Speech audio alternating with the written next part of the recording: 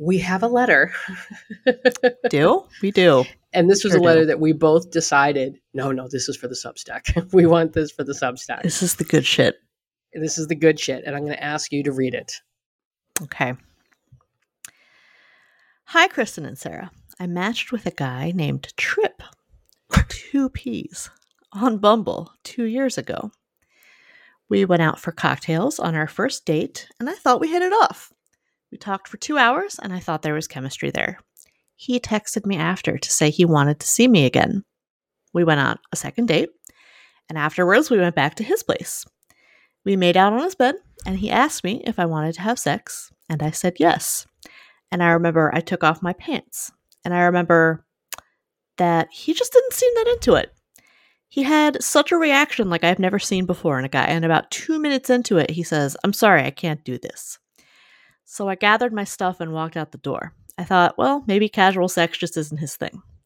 I got a text message from him later saying that the sex was awkward. He didn't enjoy it, and he just doesn't think we are a match.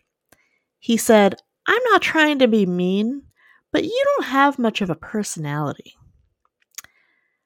Both of these comments were feedback I have never received from a guy. There's never been one guy who has been disinterested in having sex with me for a second time.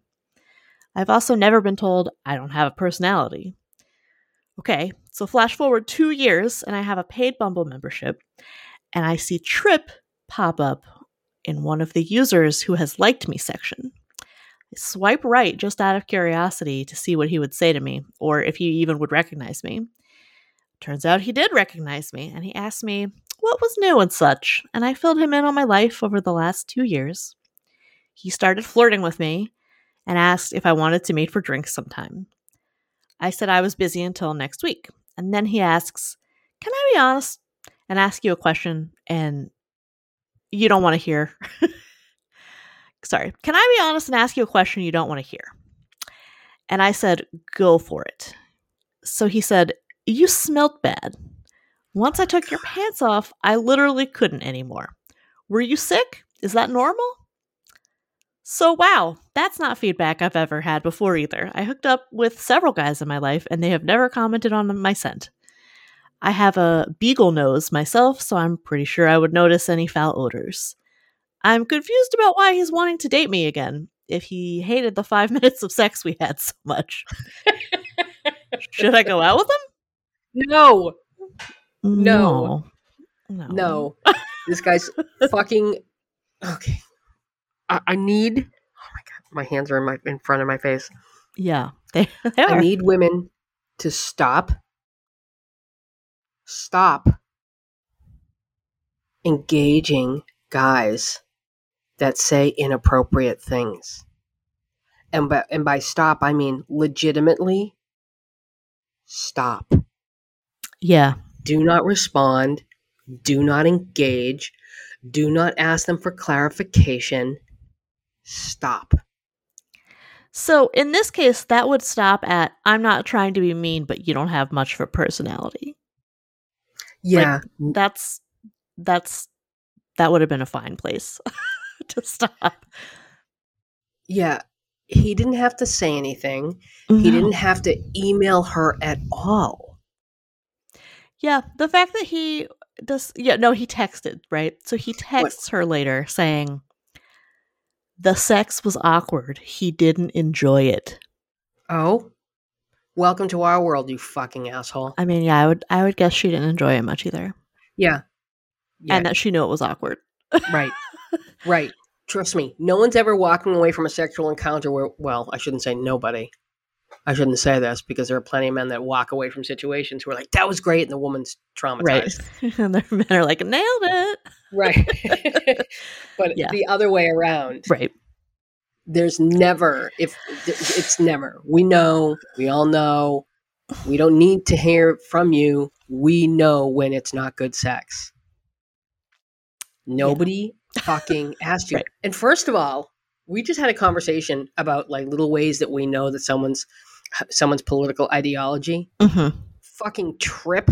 Yeah. Well, there you go. There you go. And it Trip made me has think small dick energy. Trip has small dick energy.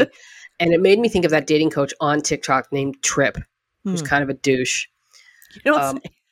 You don't say. Yeah. As soon as I heard the name Trip, I'm like, he's a dick. He's a dick. I thought that as well. And, you know, I get that you don't get to pick your name, but you do get to pick your nickname, Trip. You sure do. You sure do. Fucking go by Tom, you asshole. Right. You know, this isn't a frat anymore. You know what I mean? This isn't Sig Ep. Where you doing your keg stands? Trip. Yeah.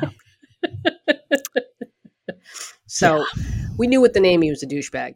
And this, I actually got asked this question a few weeks ago about how after a date, a guy reached out to a woman and said, after the date, unprompted, no need, he said, "Hey, yeah, it was really great to meet you, but I don't, we're not going to be seeing each other again, and I don't think there's going to be a second date, and there was no chemistry." She didn't ask. She didn't show any interest. She didn't show any interest on the date of having a second date. And I feel like there's no need to say anything unless your date contacts you and is like, "Hey, let's go out again." Well, that's when you say like something. He wanted to beat her to it. He wanted to beat her to yes.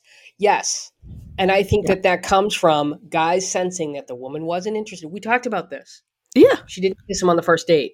Mm-hmm. She didn't kiss him on the first date. So the guy immediately got insecure and had to ask her to go out again. Right. And then ghosted her. Yeah.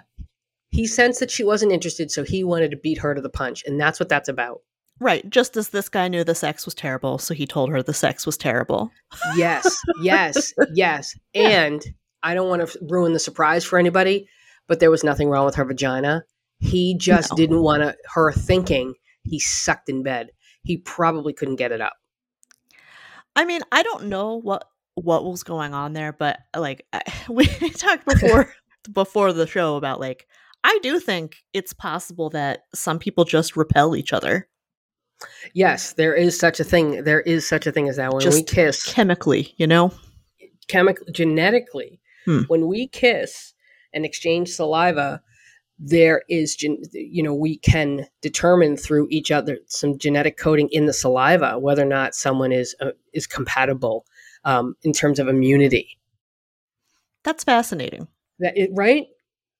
We can tell if someone, do they have an immunity in areas or higher immunity in certain areas that we don't have. And typically they say that most women are drawn to partners that have differing immunity. Okay, sure. And then there's very few that where they're looking for someone with the same. So I do tend to think that I don't know this for a fact, but I do think that there is some cases where, like you said, chemically we're just not a fit. Right. Now, is that what's happening here? I'm not so sure, and I'll tell you why. Please do. So, 2 years after the bad sex, Trip resurfaces again in the users who have liked you section. And he comes back with, I don't know, was that normal for you? Like, is that going to be different if we go out again? Like, that tells me he's out of options, and probably because he's been disappointing women all over the city for the past 2 years. So now he's back in your matches. Like, could it be something about you? Well, I think it also is a case of, I did tell her that, so I kind of can't just pretend I didn't say that or pretend that I forget. Right, but he's back because he's out of options. Right. But we know why. Right, but he's also, I'm sorry, but if you've ever hooked up with a guy and you've gone down on him and it stunk, I ain't never going back down on him. It's not happening. My brain has already decided, nope, not happening. I mean, I don't think it's ever too late to say no. And we could take that as a lesson from Trip.